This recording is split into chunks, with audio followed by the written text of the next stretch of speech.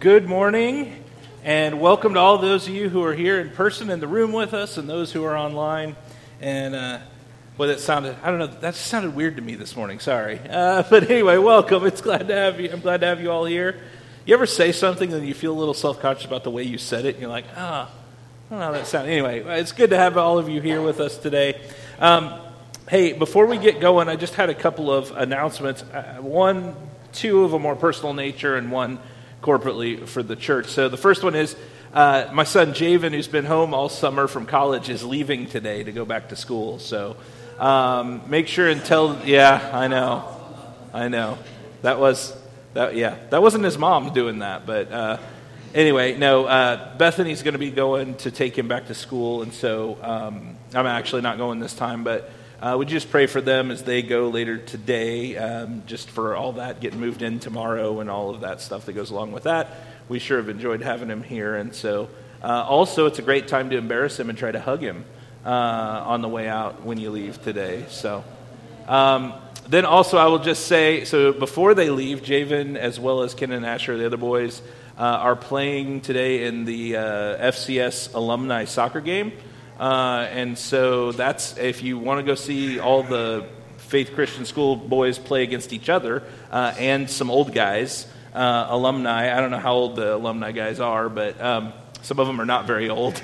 That's at 1, right? 1 o'clock? No, it's at 2. Sorry, it's at 2 o'clock if it's not storming out at the field. So anyway, just wanted to mention that. And then lastly, AJ mentioned that we will have a brief meeting. Really more of just a question and answer session after church. We'll just directly afterwards, we'll just stick around in here. And we'll just, if you have questions about the new Constitution, new bylaws, we want to give you plenty of time to read it. So you've had a couple of weeks, and then you'll have about 2 more weeks, and then we'll vote whether to approve or not on August 29th. Directly following service. And so we want this to be as transparent a process as possible. We want to make sure you have plenty of time to read it, to look through it. If there's anything that you find questionable, that you can go to myself or one of the deacons and ask questions about it. Or if you want to today, you have a question that isn't answered yet and you've got one, we can something you want to ask publicly, we could do that. But we're still open. If you're, maybe you haven't read it yet, they're available out there. You can take one with you. It's long. Okay, I understand that it's not something you're going to read in 2 minutes, and so you want to look through it, and you have questions between now and vote time. Again, approach myself or any of the deacons, and we'd be happy to answer those questions for you. Again, we want you to feel it'll be this church's document, right? And we stand on the Bible, and our bylaws are only good insofar as they agree with Scripture, okay? So where they differ from Scripture, we will go with Scripture, of course. If that was the case. But we want to make sure that you have an opportunity to know what your church is going to be about and how things are going to work in your church, okay? And so we just want to be very clear with that about the level of transparency. We don't want anyone to feel like, we get 2 months down the road. How did that get slipped by me? That's not what we want you to feel. So anyway, we're giving you every opportunity. But that's not what I came up here to talk about. If you've got your Bible, go ahead and open to John chapter 4. It's where we're going to begin. We're actually going to fly around through the scriptures today quite a bit. Now, for the last few weeks, we have been in this series called Replant, where we're talking about how we're relaunching Hope Bible Fellowship as a church, basically pushing the reset button. I grew up playing Nintendo, 8-bit Nintendo, and of course later systems as well. But the old 8-bit Nintendo had 2 buttons on the console. It had, you're playing Super Mario Brothers 1 or Super Mario Brothers 3 or whatever, and sometimes something would happen, it would glitch up or whatever, right? You would hit the reset button. There was a power button and there was a reset button. It would just take you back to the start screen, right? Those are still like the best video games, by the way. Anyway, that's a whole other thing. That's opinion. But basically what we're saying is we're basically pushing the reset button and refocusing on our mission and what Jesus wants us to do as his children here in Dixon. And basically what I did for the last few weeks is boil down our vision for how we're going to accomplish the mission of making disciples into 3 words: gather, grow, go. Okay, 3 G's, G3, I don't know, but gather, grow, go. And that we said we want to gather together, grow deep, and go wide.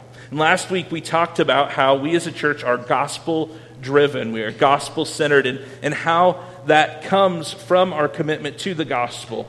But today, we want to cover the portion of our vision that I titled Gather, right? The portion where we gather together. And that's specifically, I want to talk about our worship. What do we do when we gather? Why do we gather, and what do we do when we gather together in worship? And I think first we have to answer a question about worship. What is worship? Is worship a service? Is it music? Is it an attitude? Is it a lifestyle? What is worship?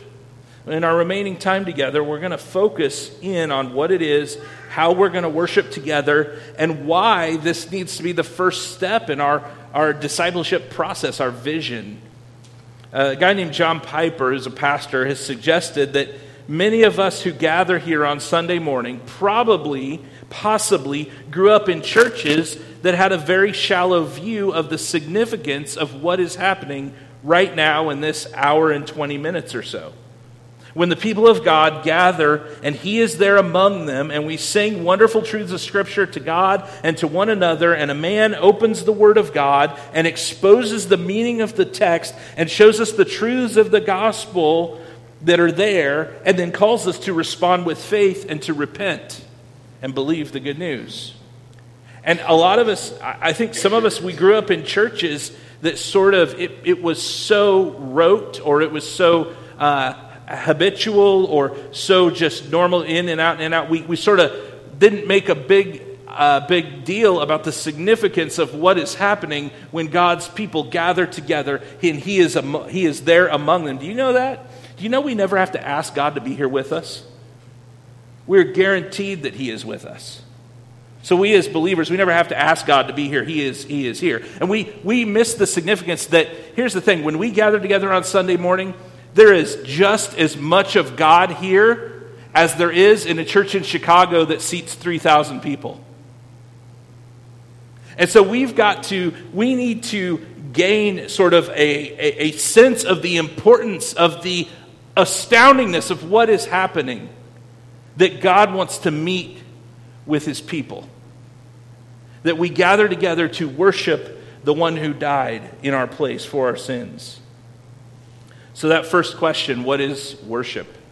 We're going to go to a pretty common passage in John chapter 4 when people talk about worship, and that's John chapter 4, verses 21 through 24.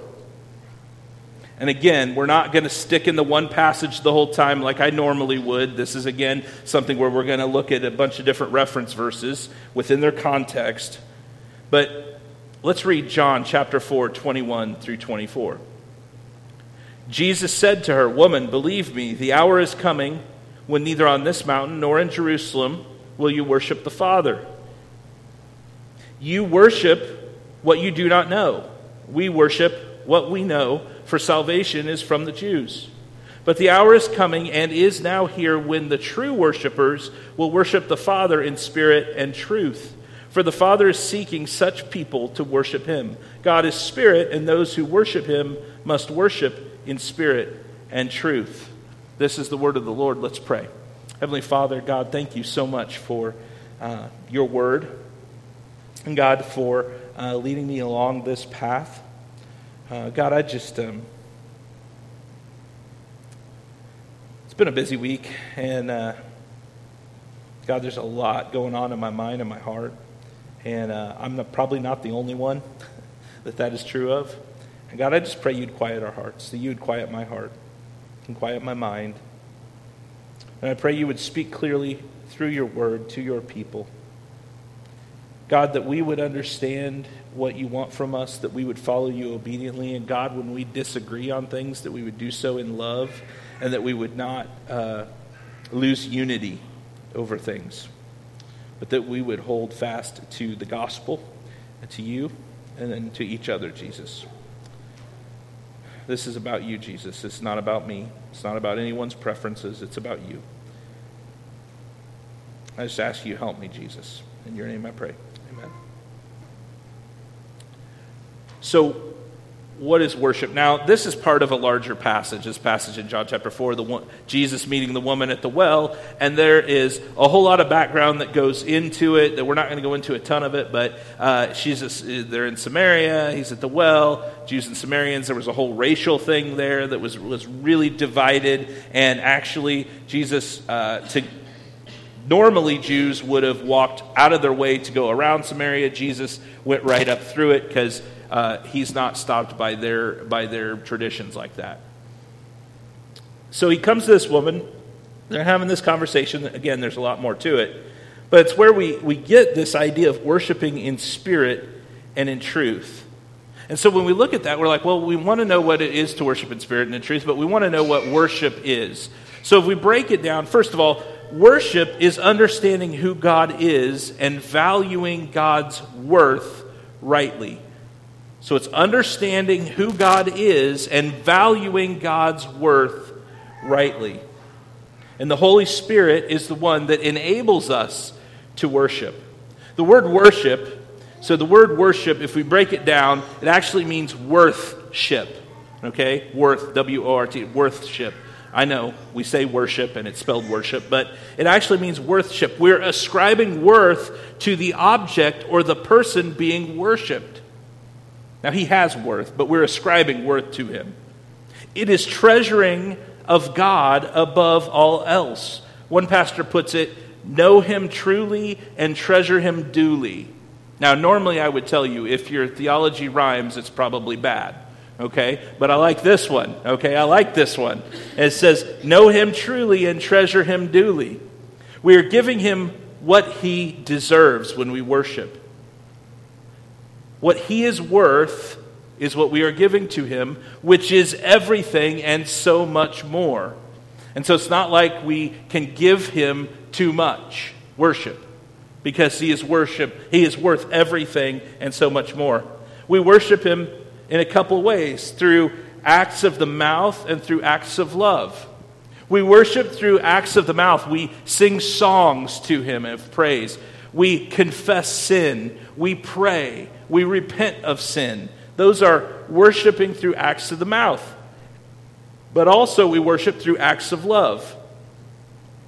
Acts of love show God's value to us, his supreme value, in that we're willing to sacrifice for other people. Think the early church of the book of Acts, who sold their possessions to provide for others. It's worshiping God through acts of love. In Romans chapter 12, verse 1, it says, I appeal to you, therefore, brothers, by the mercies of God, to present your bodies as a living sacrifice, holy and acceptable to God, which is your spiritual worship. It means we hold nothing back from God. It's not just a service or music. Those things are part of worship or being involved in worship, but it's really living a lifestyle whereby we serve God above all. We worship God. We give him all that he is due, which is everything. Our whole life should display the worth of God. Does your life display God's worth to others? Worship is the purpose of redemption. See, our ultimate purpose is to glorify God and enjoy him forever. That's like the chief end of man, right? That's from the old, that comes out of they phrase it that way in the old Westminster Shorter Catechism. But so the ultimate goal of the purpose of God redeeming us is that we would be restored to right relationship with him. He would be glorified. We would worship him. So worship is the purpose of redemption. And many times, if you read through, so this is all throughout the whole Bible. So Old Testament, New Testament. Many times, if you read through the book of Exodus, specifically in chapters 3 through 10, corporate worship, that's where the body is gathered together. Corporate worship is pointed to as the purpose of redemption. So I want to look real quick at two different kinds of worship. I want to look at corporate worship, and then I want to look at personal worship. Okay? And corporate worship is not where you worship a corporation. Okay? I know. Sorry, I had a bad joke about Apple, but I'll just leave it at that. Corporate worship and personal worship. According to Scripture, the main purpose of the Lord's Day, so our gathering, the Lord's Day gathering, so that's what we're doing right now. We refer to Sunday as the Lord's Day, okay? So according to Scripture, the main purpose of the Lord's Day gathering is actually not evangelism, but it's edification, or the building up of the church, of the body. Ultimately, what we do here on Sunday mornings is primarily, now don't hear what I'm not saying, okay? It's primarily, that means firstly, what we do here is for the gathered children of God to glorify and honor His name, being edified and built up. Now, we always do that with what the Bible calls the outsider in mind. So we always do that with the non-Christian in mind as well. But the primary first purpose is for the church of God to gather and worship. And then we do that with the outsider, with the unbeliever in mind. You'll hear that in my preaching. Sometimes I will speak to those who are in the seats who may not know Jesus. You'll hear me say that. If you've never met Jesus, if you don't know what I'm talking about, then this isn't going to make any sense to you possibly. But let me tell you this, I'll say that. Because we do it with those in mind. But and maybe people who don't know what I'm talking about because of their background. There may be believers who are young believers as well who didn't grow up in church and they're brand new to the faith and they don't, we use a lot of real churchy words. I don't know if you know that or not, but in church, we tend to use churchy words. In this church, not so much, actually. But in some of my past churches, we use really churchy words, and people on the outside don't understand what they mean. And so we've got to be helpful in explaining those things. But so we do this. This is corporate worship for the church of God gathered together to worship the Lord and be edified and built up. Sunday morning is the main feeding time, if you will. Worship is a response to revelation, so this is where the meatiest expository meal is served. The meatiest exposition of Scripture is served during Sunday morning, that main gathering of the people. Now, that should not be the only time we worship, and we'll get into that in just a minute. But because worship is a response to revelation, we're hearing the Word of God exposited, explained to us, and then we are responding to that revelation of Jesus Christ in the Word by worshiping Him, by ascribing Him what He is worth. I hope that makes sense. Sunday morning, I like that, is the main feeding time. It's where we say, hey, all the sheep come to the trough and let's eat together, It's the main feeding time. As such, the main gathering should not be set up based on the preferences of unbelievers or what they will find attractive, but instead it should be set up and calibrated to the parameters given to us in Scripture for the edification of believers. Now, what that is saying, and I believe that's a thought from Jared Wilson, the understanding of this is that we should not set up what we do on a Sunday morning based on what will bring non-Christians to church. Do we want unbelievers at church? Yes, absolutely. 100% we do. Okay? But we don't set up what we do based on that. We set up what we do based on the parameters that we find here. Okay? Because we believe God's Word is sufficient. And we know that God is the one who saves people. And God is the one who draws people. And so, therefore, we don't have to worry about having the best rock show in town with lights and lasers and, right? We don't have to worry about that. Number one, we're not going to have that anyway, okay? Because if you start there, I'll just tell you, I was in youth ministry years and years ago, and it was always who could have the biggest party with the best giveaway or the best thing. And the problem is, you always got to keep increasing it because giving away an iPad pretty soon isn't enough. Then you got to give away a car. Then you just got to give away cash. Then you got to, there's no stopping it because here's the problem. That was based on, we just want to get people in the door. It wasn't based on what does Scripture give as our parameters for that. I'm not saying it's wrong to give stuff away like that. Giving stuff away I think is fine. But it was the problem because what we were basing what we did on was not Scripture. It was drawing, and it wasn't building up the church. It was drawing other people in. Again, we want other people to come. We want other people to be here because part of our mission. But also, the Great Commission told us to go and make disciples. To go and make disciples. The sermon, which I'm going to give more detail on later, is supposed to be an exposition of Scripture. But since all Scripture is about Jesus, the preacher should expose the good news of the gospel and its implications in the passage. And this kind of preaching will encourage others, listen, this kind of preaching will encourage others to bring their unbelieving friends to the service and bring them with them, because they know that whatever the passage is about, the gospel is going to be preached and it's going to be connected to the gospel every Sunday with clearly related to them, clearly to whatever passage is being preached on any given Sunday. And so people will want to bring their unbelieving friends because they know, hey, they're going to hear about Jesus. If I knew that my friend was dead in their sins, and I knew the only answer was Jesus, because that's true, right? Why would I want to invite them to my church if I thought there was no chance they were ever going to hear about Jesus? So that's corporate worship in a nutshell. And look, I understand. I'm not up here giving you a seminary class on this stuff, okay? We're not gonna be able to cover every nook and cranny, all right? But that's corporate worship. Second kind of worship that we should all be experiencing is personal worship. Personal worship. This is your private worship at home. It's you and Jesus. Your Bible. Maybe you sing also. I mean, there could be different facets of that. This is you in prayer. I once heard a pastor say that the reason that worship doesn't happen on Sunday morning is because it isn't happening on Monday. In other words, the reason that some of us don't worship on Sunday is because we haven't been practicing personal worship the rest of the week. And so then we get here and we're like, all right, what you got for me, Pastor? But we haven't been worshiping during the week. If this is the only time that you worship God during the week, that's good. We need to be here. So that's good, but that's not enough. If you're relying on me to be everything you need spiritually, that's not going to work. You're going to be wildly disappointed.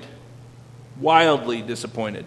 Because we are to be worshiping God individually, spending time in prayer and the Word as we deepen our own personal discipleship during the week. Now, some of you may say, Pastor, I want to do that. I've even tried to do that. But I'm not really sure how to do that. I'm really glad you said that, because later on in the fall, when we begin our discipleship training program, part of it is going to be how to study the Bible. And I'm going to throw that little commercial in there for free, okay? We're going to teach you how to study the Bible, how to read the Bible, how to study the Bible, and understand what God is saying in Scripture. Now, that's corporate worship and personal worship. I believe to be a growing Christian, you need both of those in your life, okay? Regularly. You remember what I said was the number one indicator of someone's spiritual maturity? Engagement with Scripture. So that's personal worship and corporate worship. And that's why we gather, why it's important that we gather together. We must worship in spirit and in truth. Okay, we're going to get to and I said the Holy Spirit enables us to worship. But in corporate worship, what do we do? Like, when we sit down and we're like, all right, it's going to be Sunday. We want a Sunday service. What's that going to look like? How do we determine what is allowable or even beneficial during our corporate worship time together? Well, there's two ways of looking at this. Maybe three if you want to throw a blended in there. Okay? So there's a couple of ways of looking at this. When we gather together for corporate worship, there are these two principles that we use in talking about this, okay? It is, first of all, please understand, you're not going to find the words normative principle or regulative principle. Those are two principles I'm going to talk about. You're not going to find those words in Scripture, okay? It's when we look at Scripture how we determine and we put a name on what we see how we understand that to be said. It's like the word Trinity. The word Trinity is not in Scripture, but the Trinity is in Scripture. Does that make sense? The Trinity is in Scripture. We just don't find that word there. It's a word that we have that we use to explain what we're talking about Trinity. Okay? So what we're talking about here in worship is the regulative principle versus the normative principle. The normative versus regulative. Now, when I first heard about these, I was like, what? What are you talking? I heard these big, well-knowing PhD pastors and professors, and they were talking about this. I'm like, what? What are you talking about? Normative and regulative? I've never heard of that. I was a grown adult, and I never heard of that in church. I'm like, what is that? I'm just going to explain it, and then you may never need to use the words again, but you'll know what it means. The normative principle says that as long as a practice is not biblically forbidden, then a church is free to use it to order its corporate life and corporate worship. So in short, if the Bible doesn't specifically say don't do that in worship, then we're free to do it. That's what the normative principle says. Now the regulative principle forbids anything that's not commanded by Scripture. Okay? So the normative principle allows anything not forbidden in Scripture, but the regulative principle says we will only do in worship what is specifically outlined or commanded in Scripture. And so then we kind of like, you start thinking, well, where would I fall in this, right? Where do I fall in as long as Scripture doesn't forbid it, we could do it in worship, or we only do it in worship if the Bible explicitly commands it to be done in worship. Where do you fall in on that? Well, D.A. Carson, he notes this. He says theologically, rich and serious services from both camps often have more in common content than either side usually acknowledges. So Carson goes on to observe that there's no single passage, you're not going to find a single passage in the New Testament that establishes a paradigm for corporate worship. Okay, there's not like one passage that I can point to and go, this says exactly how the service should be set up. Okay, there's no, you do 3 songs, take an offering, and then the sermon, and then 2 songs, and then you go eat tacos. Like, that's not there. You're not going to find that. Okay. I would agree with that, but I would also note that when we lead people in corporate worship, or when you come to corporate worship, your consciences are in some sense bound to participate in each part of the service. So the argument of those who ascribe to the regulative principle is that this binding of conscience only works if the element of worship is warranted by Scripture. Now, if, as I said earlier, corporate worship is the purpose of redemption, then it just makes sense that God would reveal to His redeemed people how He desires that they worship Him when they gather for this purpose. Okay? Because we look at the Scripture, and God cared how people worshiped in the Old Testament. God cared how they worshiped in the New Testament. And so, just to kind of give you a little bit of a spoiler alert, I fall somewhere in the middle of regulative and normative, okay? There's some stuff I don't think we should do in worship, even though it's not specifically forbidden. There's some stuff that I think is not helpful to do in worship. And there's some stuff that I think we just shouldn't do because Scripture would forbid it. But there's other stuff that I think we should do because Scripture commands it that we maybe don't do and I feel like maybe we should work that in. So if you see changes in worship services over the years, now you'll know why. It's because there are some things that we see and we'll talk about them later, and like we don't do that a lot, and it's like we need to work more of that in. So I probably don't fall 100%. I would lean more towards regulative principle, but just personally, I kind of fall more, kind of a little bit in the middle. I think there's some stuff the Bible doesn't say. The Bible doesn't say don't do skits during worship service. But I don't think there's anything inherently wrong with doing a skit during a worship service, okay? That's just an example. Please don't start asking me to do skits. Okay? All right? But I don't think there's anything necessarily inherently wrong with that. And that's just and again, that's my personal conviction. So I do fall somewhere in the middle. There is some stuff where if you're like, hey, are we going to do juggling during worship? I'm probably going to say no. Okay? And there's other stuff. I'm using extreme examples, but there's other stuff in there. But again, it all comes back to what is our purpose, and what is the purpose of corporate worship, and can we be loving and unified? Because we need to be loving and unified, centered on the gospel.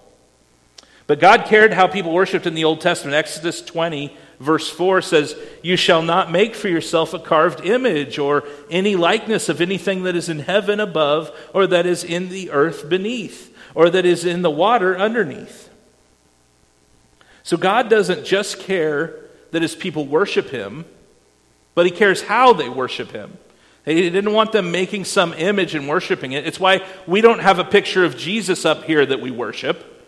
Because it would be breaking that command, right? We would have made a graven image and are worshiping that image. Like, we don't do that. I'm not saying that all pictures of Jesus break that commandment, okay? It's not what I'm saying, all right?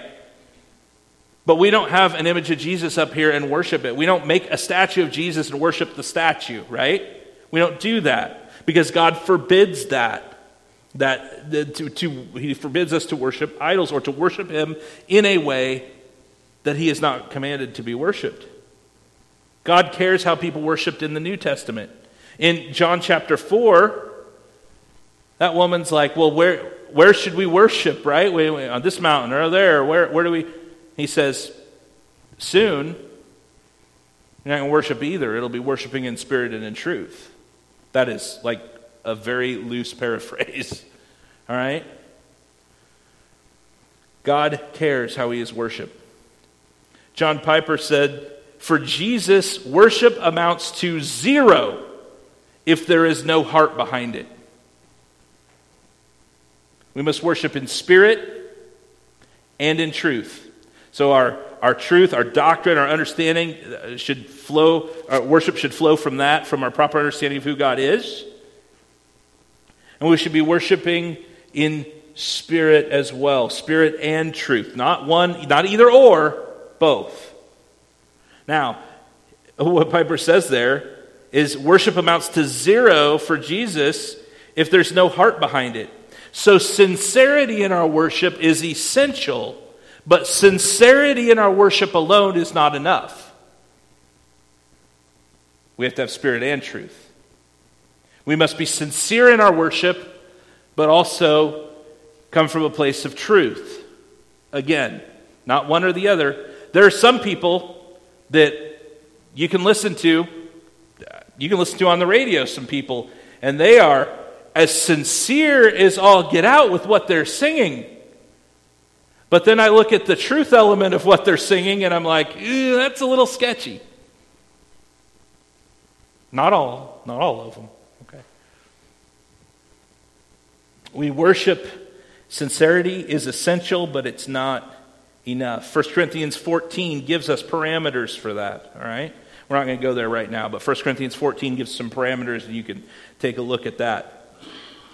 But what are the elements of worship? So when we come together for corporate worship, what are the elements of worship? I want to go through these. I'm going to try to not make this like a class, okay? Because it's preaching, not supposed to be teaching like a class. But I do want to talk about what are the elements of worship. If we want to apply the regulative principle or some version thereof, we have to look at what Scripture specifically warrants to be done in the worship service.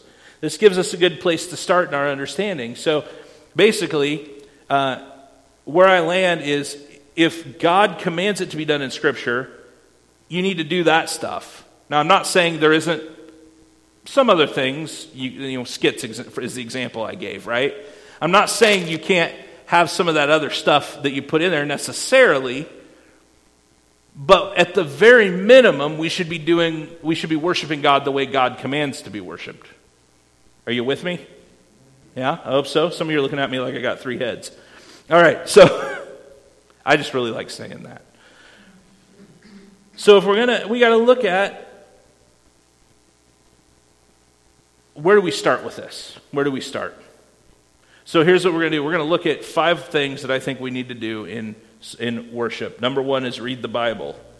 Yeah, duh, Pastor. Well, if we look through the Bible and gathered times of worship in Scripture, when the Israelites would gather together, when the church would gather together, the Bible was regularly read aloud in gatherings in Bible times.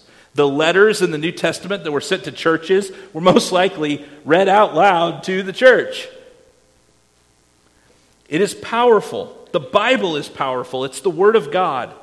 And it's powerful even when the person reading it doesn't try to explain it. So this looks like in scripture, in churches, you'll have someone get up, maybe they do the welcome or whatever, they pray, and then they'll read Scripture. Or later, there'll be somebody who will come up and they will say, today's Scripture reading, they will read the Scripture out loud. And then they sit down. That's not the sermon portion. They're just reading the Scripture reading for the day. Because the Scripture is powerful, and having the Scripture read aloud and read over us is powerful and important.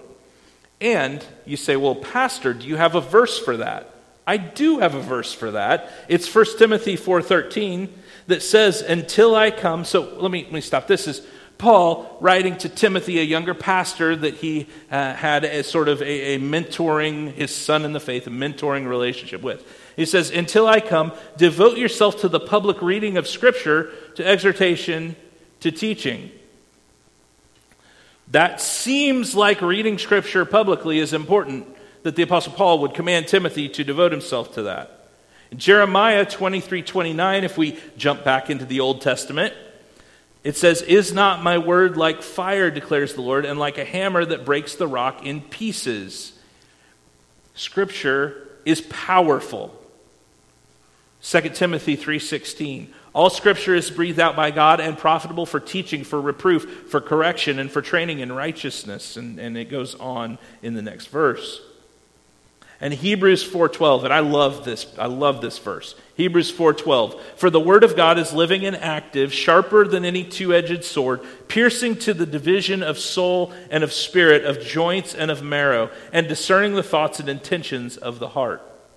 There is one translation that says it exposes us for who we really are. The word of God exposes us for who we really are. It will lay bare everything inside. That's why a lot of people don't like to read it, I think, is because they're convicted. They are laid bare of who they truly are. When we make time in our service for reading of Scripture without any comments every week, we make a statement about the high value we place on God's Word. So here's the question. Are we eager and excited to hear the Word? Do we desire the Word? It admits that the power of God's Word is what our lives and the life of our church and our spiritual growth depend on. Not somebody who can speak eloquently. They depend on the Word of God. Highly valuing the Word of God acknowledges our weakness. It says we are ready to listen to what God has to say. It says we're willing to sit under the Word and let it evaluate us. It says we're willing to agree with the way it presents reality and to submit to its verdict about and judgment about us without any qualification on our parts, without us giving any caveats to it at all. So we read the Bible. Number 2, we preach the Bible. We preach the Bible. 2 Timothy 4:12, preach the word. Be ready in season and out of season, and reprove, rebuke, and exhort with complete patience and teaching. Preaching is the method that God has ordained whereby the gospel is communicated to sinners. Why do some people are like, well, we're kind of getting away from the importance of, we don't want the sermon to be so central. The only problem is that preaching is the method that God ordained for the gospel to get out to sinners. Romans 10:14-17 says, how then will they call on him in whom they have not believed? And how are they to believe in him of whom they have never heard? And how are they to hear without someone preaching? And how are they to preach unless they are sent? As it is written, how beautiful are the feet of those who preach the good news. But they have not all obeyed the gospel, for Isaiah says, Lord, who has believed what he has heard from us? So faith comes from hearing, and hearing through the word of Christ. So we preach the Bible because faith comes by hearing the Bible. Acts 8:4. Now those who were scattered went about preaching the word. Back in 1 Timothy 4:13 through 16. This is gonna sound familiar to you. Until I come, devote yourself to the public reading of Scripture, to exhortation, to teaching. Do not neglect the gift you have, which was given you by prophecy when the council of elders laid their hands on you. Practice these things. Immerse yourself in them, so that all may see your progress. Keep a close watch on yourself and on the teaching. Persist in this, for by so doing you will save both yourself and your hearers. And then tag one more, Romans 1:16. It's familiar to many of you. For I am not ashamed of the gospel, for it is the power of God for salvation to everyone who believes, to the Jew first, and also to the Greek. It is my belief, and you guys already know this because we talked about this in weeks prior, but it's my belief that the regular preaching diet of a local church should be expository preaching through books of the Bible. And yes, I realize it's ironic because I'm doing a topical sermon right now. So I realize the irony of that, okay? Although you can preach a topical sermon expositorily. But anyway, the preaching should give the point of the passage being covered or exposed. In other words, my preaching, the main point of my sermon should be what the main point of the text is.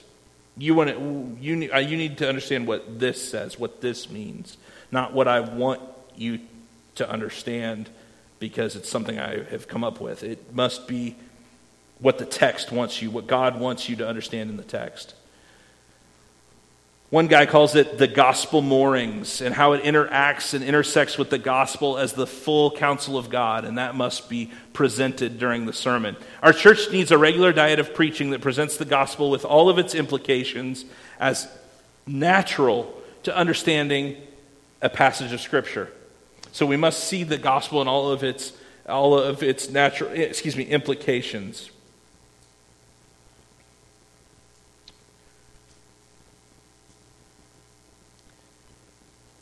Luke 24:27 says, "And beginning with Moses and all the prophets, he interpreted to them in all the scriptures the things concerning himself." This is Jesus going back with these two guys on the road to Emmaus and using the Old Testament to explain how it's all about him. We must come to Scripture as we preach the Scripture, as we read the Scripture. We must come with gospel-colored glasses. Preach the gospel as we preach the point of the passage. Address both believers and unbelievers with the truth, power, and implications of the gospel. Again, we don't just address believers, though that is the primary reason we gather. We also address unbelievers in our preaching. So we read the Bible, we pray the Bible. Number 3 is we pray the Bible. Read the Bible, preach the Bible, sorry. Number 3 is pray the Bible. Number 3 is pray the Bible. You may be starting to see a pattern here. Pray the Bible. 1 Timothy 2:1, "First of all then, I urge that supplications, prayers, intercessions, and thanksgivings be made for all people." And in Matthew 21:13, he said to them, "It is written, my house shall be called a house of prayer, but you make it a den of robbers." Prayer was very important to Jesus. It was very important to God. Pastors are commanded to lead their congregations in public prayer. So, I lead you in prayer. Scripture teaches us how to pray. Praying in the gathering, so when we are gathered together in worship, praying tells God that we want to approach Him on His terms, the way He wants, not on our terms or where our preferences fall. It also acknowledges our need. Remember, prayer is expressed helplessness. Prayer is expressed helplessness. It acknowledges our need before God, that we cannot do anything without Him and that we need His power. If God's not moving and part of the service, at the very heart of the service, why are we even bothering then? Right? It wouldn't make sense. It wouldn't make sense. So we pray the Bible. Number 4, we sing the Bible. Ephesians 5:19, and again it picks up mid-sentence here, addressing one another in psalms and hymns and spiritual songs, singing and making melody to the Lord with your heart. Worship is edifying. Worship is edifying. It's one thing I really think people don't understand when they, and please don't take this the wrong way if you're watching online, when people aren't gathered together, and I think we all realized this when we had that government shutdown, right? When you're not gathered together worshiping in person with everybody, it's different. It's different. Watching worship and singing in your living room while it's being done on the screen, that's just different. Because there's an edifying factor in worship where it builds up the church. Jesus uses his word to build the church, so it makes sense for us to only sing songs that use his word accurately as well as generously.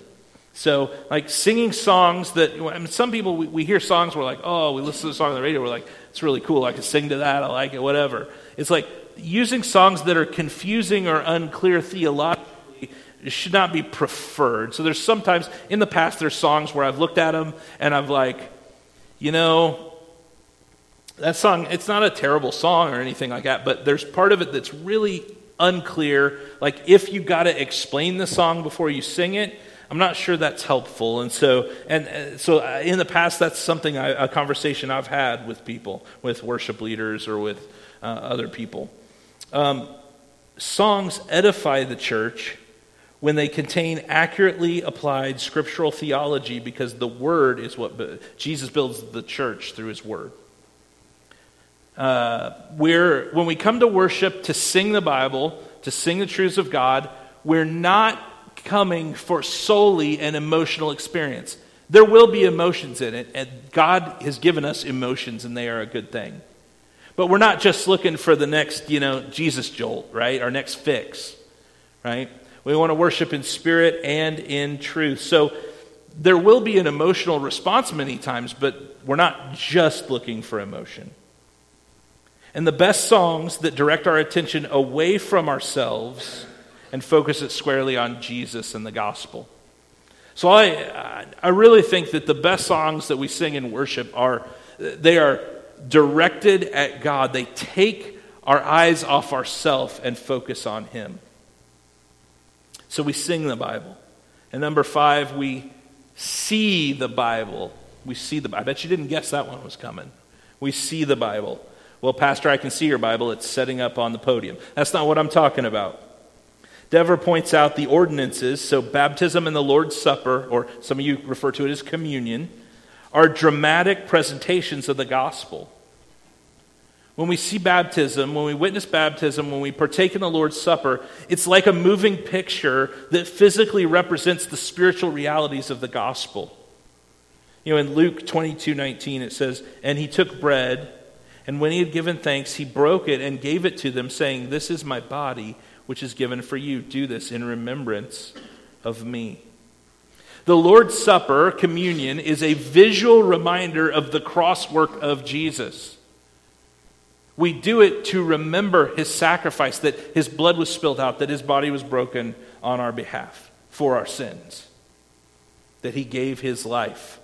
It's a reminder of the cross work of Jesus. And baptism is a picture of that transition from life into death. It's an outward picture of what's happened internally.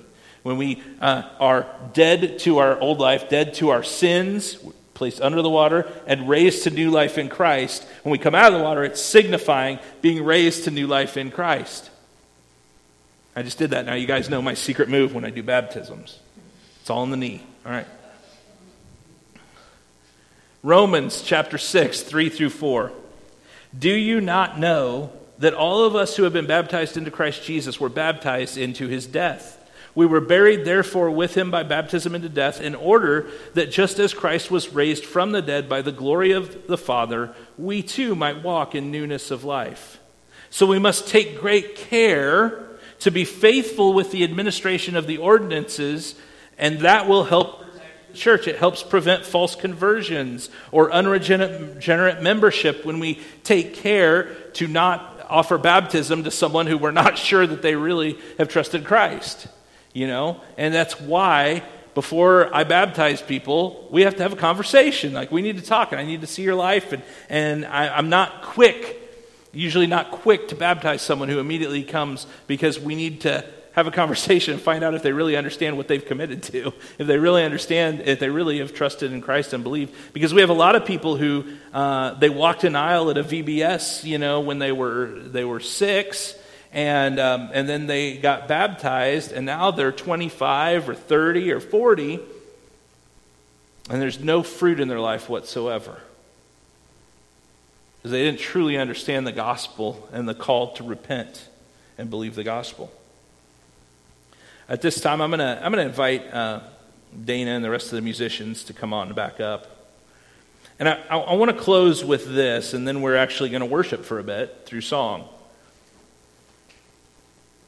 And I didn't intentionally talk about worship to make you feel all nervous now. That wasn't like corporate worship Sunday morning needs to be a priority. We need to be committed and prioritizing this in our week, because it is when we gather as the church of God. And then private worship. Private worship is the first step, because before we can go or grow, we must first be a worshiper of Jesus. Only those who are God's children can rightly worship him, and it will affect all of the other elements. So what are we hoping to get out of this? If you say, Pastor, what's the purpose of this? Like, what are we hoping to happen? What are your desired outcomes for this? Well, it's this. Number one is for all church members to increasingly value and prioritize gathering to worship together on the Lord's Day. Okay? I've posted this before. I didn't make it up. Sunday morning worship is a Saturday night decision. Okay? You have to decide, I'm going to go and gather and worship. Make it a non-negotiable. You stayed up late. Okay. I was up till midnight last night. Okay. You stayed up late. You had something happen. Like, I understand that there's stuff that happens. People go on vacation and stuff like that. That's not what I'm talking about, okay? I'm talking about I don't really want to get the kids ready this morning, or, I don't want... You've heard all kinds of things, and I have grace for people, so please don't feel like I'm coming down on any of you, okay? And there's a difference if you are providentially hindered from coming to worship. We were shut down, or you're sick, or you're in the hospital, or the nursing. I mean, any of that stuff. There's different ways you can be providentially hindered from coming to worship, okay? Don't think that your pastor's going to be standing at the door, checking you all in. And I mean, we do notice if you're gone because we care. We care. But the goal is that we would all prioritize and increasingly value our time worshiping together. Secondly, for all church members, increasingly be valuing and practicing times of personal worship during the week at home, or making moves to help you understand how to do that. Third, for our worship times to be God-honoring, to be genuine and theologically accurate. And I think our worship times are very God-honoring, just so you know. And then fourth, for church members to understand that we rely on the power of God, His Word, and prayer for the building of His church, and not our own ideas and strength. We rely on the power of God, the power of the Word, and His ability to change people. We don't rely on how great we can do things. Because sometimes I don't do things too great. And you don't either. And that's great. Because it doesn't depend on us. It depends on the power of God. Would you stand up with me?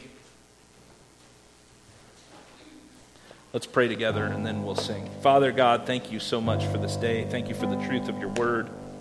Thank you that God, not only do you care how we worship you, but you've actually told us in Scripture the things that we should be doing. And God, I think we do have freedom to worship you in ways that maybe weren't invented yet, right? But God, ultimately, we need